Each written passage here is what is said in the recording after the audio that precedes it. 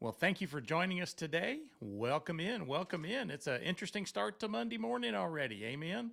So here we are on YouTube, Facebook. We're being podcast as well, and so there you go for that. So it's good to see everybody this morning. I'm getting everything ready on my computer screen here, so give me a moment. Welcome in. Welcome in. 2 Thessalonians chapter 3. 2 Thessalonians chapter 3. We're going to be in verses 1 through 5. And we are going to work on these, part 1, part 2, as we normally do, and see what the Lord has for us, okay? So we're wrapping up what's taking place here in 2 Thessalonians. We've probably will finish 2 Thessalonians today, maybe. Not today. This week, maybe, he said. Famous last words. So,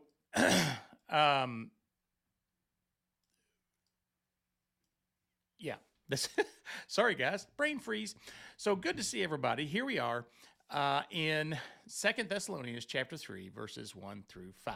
Now, what we have before us right now are the last words of the Apostle Paul to these young converts in the church at Thessalonica. Now, remember, we've been talking about them all the way back to 1 Thessalonians. Now we're into 2 Thessalonians.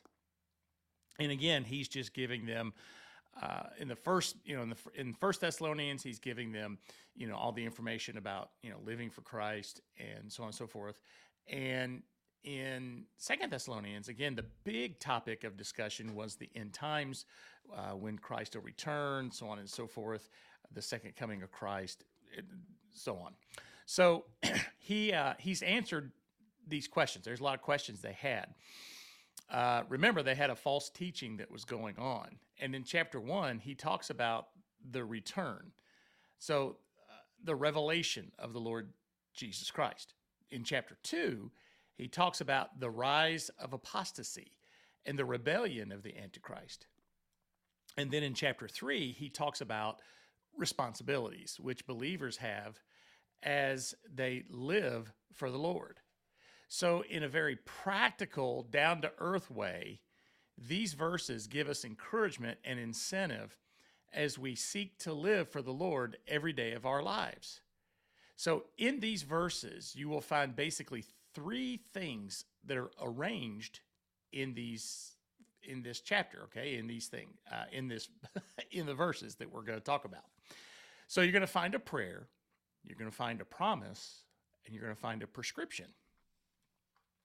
So let's go into the first one. What is that first one? Well, the first one is there's a prayer there, right? There is a prayer there. First of all, notice a prayer in the beginning of verse 1. He says, "Finally, brethren, pray for us." So here's the great Apostle Paul. Here's the man who wrote at least half the books of the New Testament. And this great man of God, Paul, and yet he says to those believers, pray for us. Now, prayer is one of those areas where all of God's people are on the same level. We have a privilege to pray for each other. I have the privilege to pray for you. You have the privilege of praying for me. So each of us can share equally in the ministry of prayer one for another. And it's a great compliment when somebody comes to you and asks you to pray for him. So it's interesting. People call and ask for prayer quite a bit. We've got several folks in our church that are asking for prayer for so many different things, family members, different things.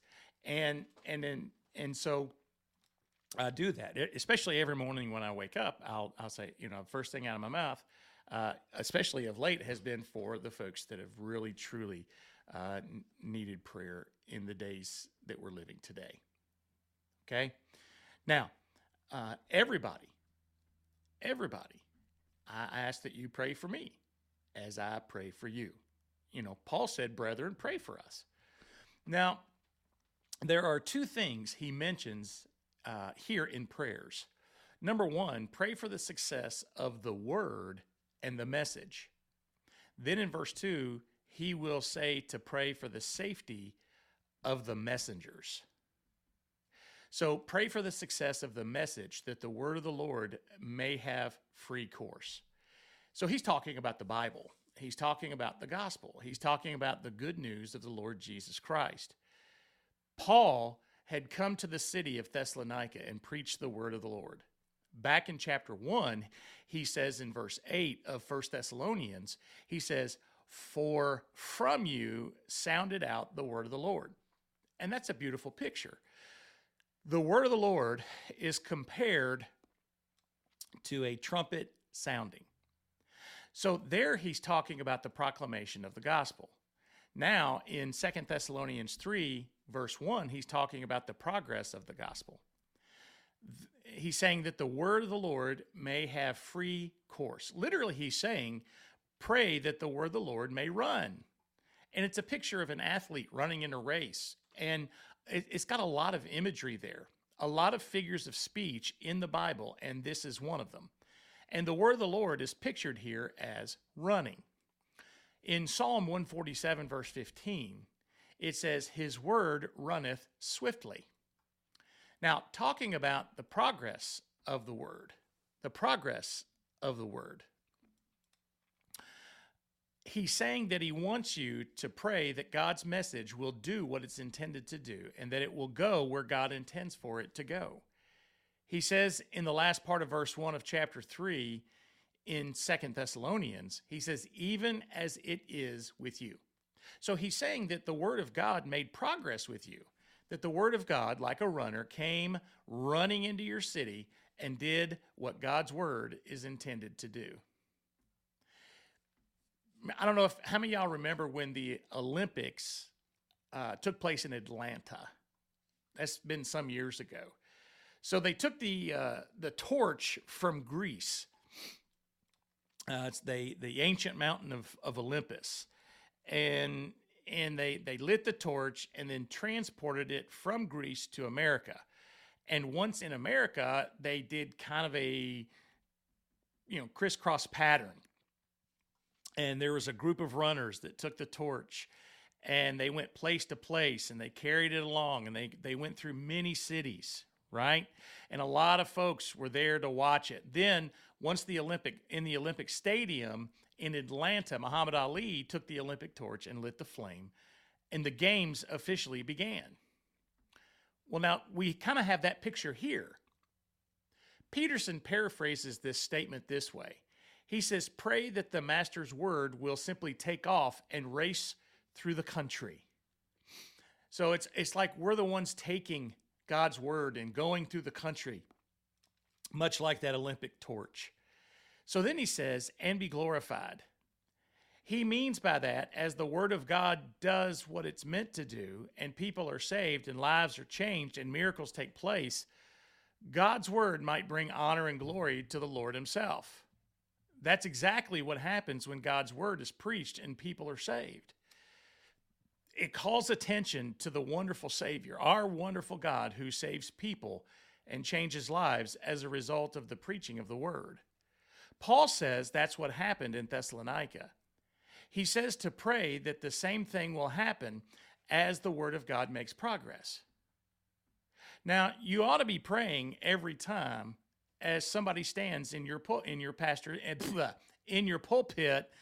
at your church. Could be your pastor, could be a visiting pastor, whoever it is. You need to pray because they depend on your prayers. And so the question is, do you pray before you come to church services? I encourage you to do so. So here's another thing. You can take a beautiful painting and you see in a museum, and when a person sees that painting, the first question that comes to mind is, who painted such a painting? And it calls attention to the painter. Well, the same thing is true when the word of God is preached and people get saved. Somebody says, my, what a change in that person's life. My, how different that person is. How did that happen? And then somebody else says, that's what Jesus can do in a life. See, Jesus can paint a beautiful portrait in your life. This word of God, as it's preached and received in your heart, can change your life. Your life can be a testimony of glory and honor to the Lord, and he says to pray. And it's through prayer that the word of God is successful. It is as we undergird the word that the word of God does its work. When you go out witnessing and you go on visitation, you need to pray before you go that God will use you to take his word and make it effective in the hearts and lives of people.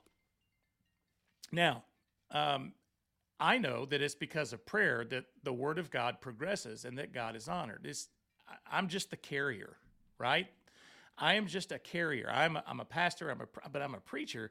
I just carry the word. And even if I was not a pastor or a preacher, I would not, I would still carry the word. We still have a responsibility to carry the word and to pray before we carry the word.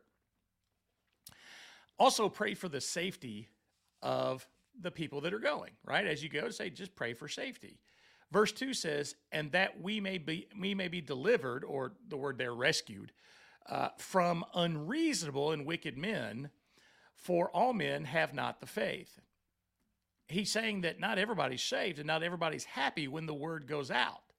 There's going to be some contentious people. There are people that get their nose out of shape, right? So keep that in mind. Pray for safety as you go. So there's a prayer, and it says, pray for us that the word may run and be successful, and that we may be delivered from the wicked men. The second thing is there's a promise. In verse 3, there's a promise that comes along. We need to claim this promise, make it your own. The Bible has wonderful promises, but they don't mean a lot unless you claim them and make them your own. You have to take them and make them personal to you. But the Lord is faithful, who shall establish you and keep you from evil. That's a beautiful promise. In the original text, actually the word faithful comes first. And in the original text, it says faithful is the Lord. And the emphasis is upon what God is like. So who this God is that we serve, he's a God that is absolutely, utterly dependable. Our God is faithful. I found a God that's faithful in my life. Have you? You may be a young Christian and just getting started in the Christian life, and you can depend on the Lord. The Bible says in 2 Timothy chapter 2, verse 13, if we believe not, he abides faithful. He cannot deny himself.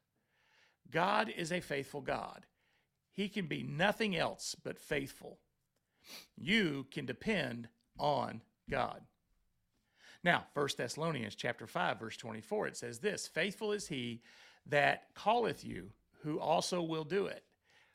He's faithful. So listen to Numbers 23:19. It says, hath he said, and shall he not do it?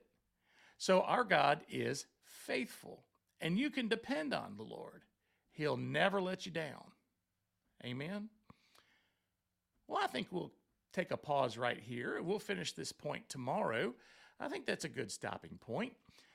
God will not fail you. Keep that in mind. Well, friends, it's been a delight to be with you today. I hope you have a good day today. I know Mondays are a little hard sometimes, but have a wonderful, terrific day. Know that I love you. Be safe, but know Jesus loves you most. And Christians, we need to share that love of Christ with everybody around us. Amen. Amen. Have a wonderful day, friends. We'll see you tomorrow, Lord willing. Bye-bye for now.